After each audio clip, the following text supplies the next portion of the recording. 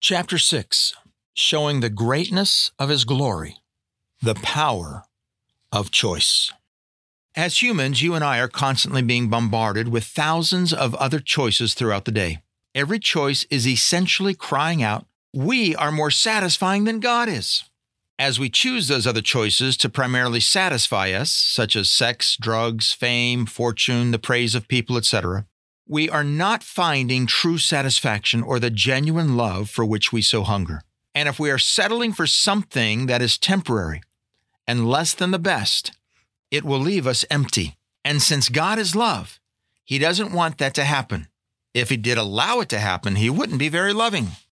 Therefore, in order to love us in the greatest possible way and give us the greatest possible joy, He had to position His glory in such a way that it will shine the most. Well, how does God do that? How does God make His glory shine the most so that we don't settle for less than the best? There are two things that allow God to put His glory on display in its greatest way. The first is to contrast it. The second is to have it be freely chosen. Contrast shows us that it is the greatest treasure we could ever have. Free choice honors His glory the most and shows its value over all other choices. So let's discover how this happens by talking about freely choosing it. The dating game.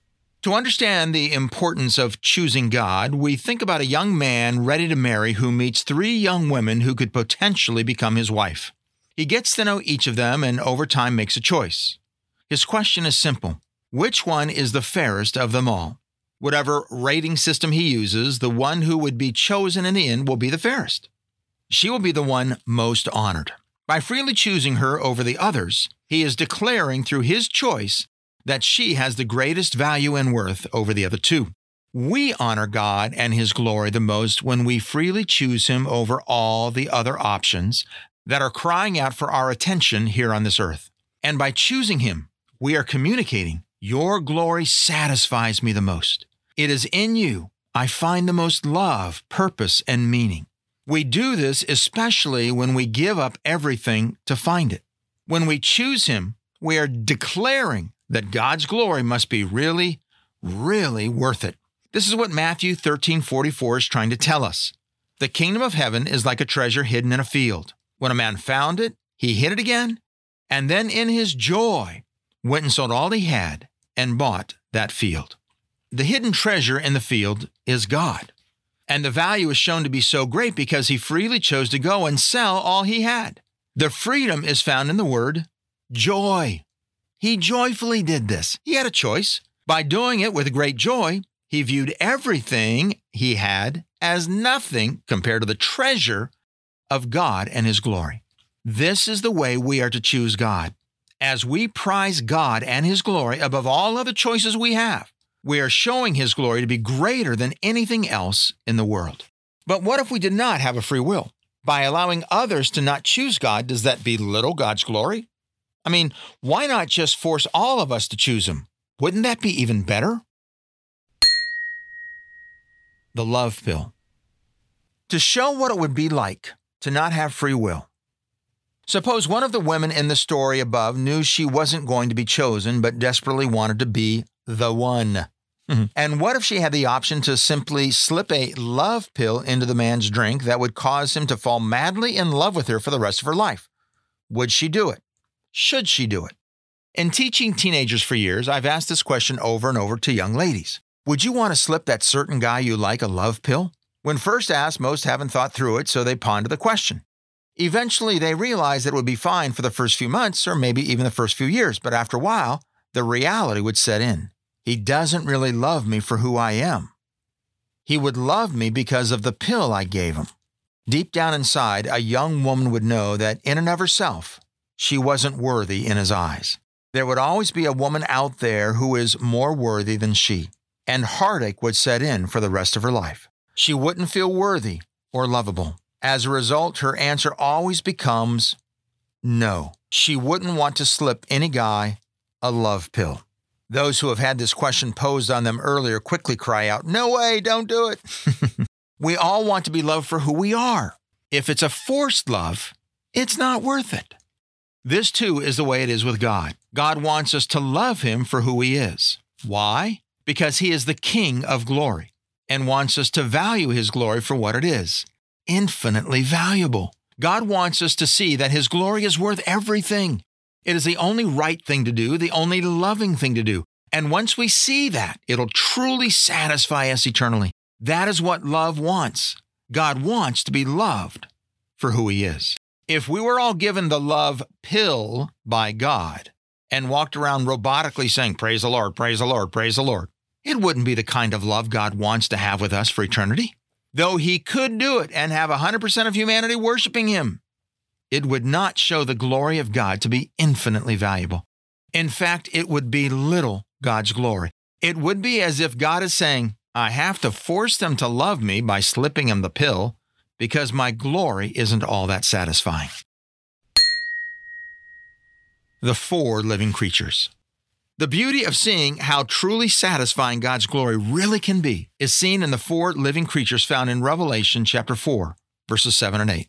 Here is the text. The first living creature was like a lion, the second was like an ox, the third had the face of a man, and the fourth was like a flying eagle. Each of the four living creatures had 6 wings and was covered with eyes all around, even under its wings. Day and night they never stopped saying, Holy, holy, holy is the Lord God Almighty, who was and is to come. Note they keep declaring God's glory day and night. This implies that there are no coffee breaks, there's no lunch breaks, there's no sleep for them. They worship God 24/7, forever. To see the power of what these four living creatures are communicating, think through this question. Do you think they have a free will? Really, stop to think about it for about 30 seconds. Okay, that wasn't 30 seconds, but you don't want too much dead time here. If they really do not have a free will, then God had to force them or someone or something to worship him day and night. And if God had to force someone to worship him continually, what God is non-verbally communicating is this: I'm not worthy nor exciting enough to have someone be satisfied with me. Therefore, I'm going to have to force someone to do it. It makes God look like a tyrant. It makes him look like a dictator. If that is the case, it doesn't speak very highly of God or his glory. If they do have a free will, then what they are communicating non-verbally is that God's very presence and glory is so satisfying, so compelling, so soothing to the soul that they never want to leave God's presence. Their worship of God screams to us, he is worthy, he satisfies, he is love, he is amazing. This parallels what we found in Matthew 13, verse 44. There is another thing to learn from these creatures. These are living creatures. This means their bodies probably have cells that need nourishment, both oxygen and food. But they never break. They never get nourished by drinking water or eating food. What do we learn from that? It's this. Being in God's presence not only satisfies our soul, but also meets all of our physical needs. This is why Moses was up on the mountain for 40 days and 40 nights with no food or drink, but came down thriving and radiating the glory of God. God's presence satisfies our very souls and our very bodies. This is the God we worship. This is what happens when we get into the presence of his glory. Worshiping in God's presence. To encourage a friend named Dan, our church worships leader, I sent him the above paragraphs about the four living creatures. He loved it and responded. In his response, he opened my eyes to something new. Here are Dan's words. Quote, "This is awesome, encouraging as well. As a Christ follower, it is one thing to read the word. It is another thing to meditate on it. I appreciate the meditation and the healthy thought-provoking questions. It's amazing how when I feel sick, tired, stressed, weak, etc., but make a choice to start worshiping God by myself or leading others by God's anointing alone, I feel free and refreshed. Last week was a case in point. I was congested, my throat was closed up, and all the way to church to lead worship, I thought, how is this going to get done? I feel awful due to me feeling so sick, etc. I prayed and stepped out on the stage, and it lifted from me immediately.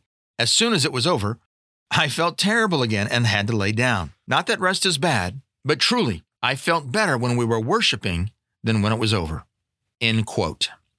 What Dan experienced in worship, I have experienced over and over again as a speaker. When I'm on the road and sick, each time I get up to speak, I feel great. Once I'm done, I crash. I need lots of rest after that.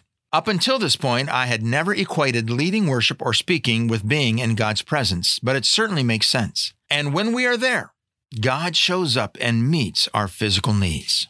All of this points to the wonderfully amazing glory of God that satisfies. And although God's glory abundantly satisfies, this chapter is saying that for it to shine the most, it's got to be freely chosen. Note, this does not mean we can choose God on our own. The scriptures are clear about that. Only God causes us to freely choose Him. Although this sounds like an oxymoron, it is not. But this book isn't being written to address that question, so hang in there. Following this simple line of reasoning, a simple conclusion can be made. We must have free will. Before all of the Calvinists put this book down, that simple line doesn't in any way take anything away from the complete sovereignty of God. The scriptures are clear. We cannot choose God on our own. Yet in our Western mindset, we assume it has to be one or the other. Most of the rest of the world says it can be both. We can both have a free will, and God can be completely sovereign even over our free will. I agree with them. It is a both-and scenario, not an either-or scenario. But again, this book isn't being written to address that topic. Okay, since free will shows the value of God's glory to be utterly amazing, how does contrast allow God's glory to shine in the greatest way as well? That is what the next chapter is all about.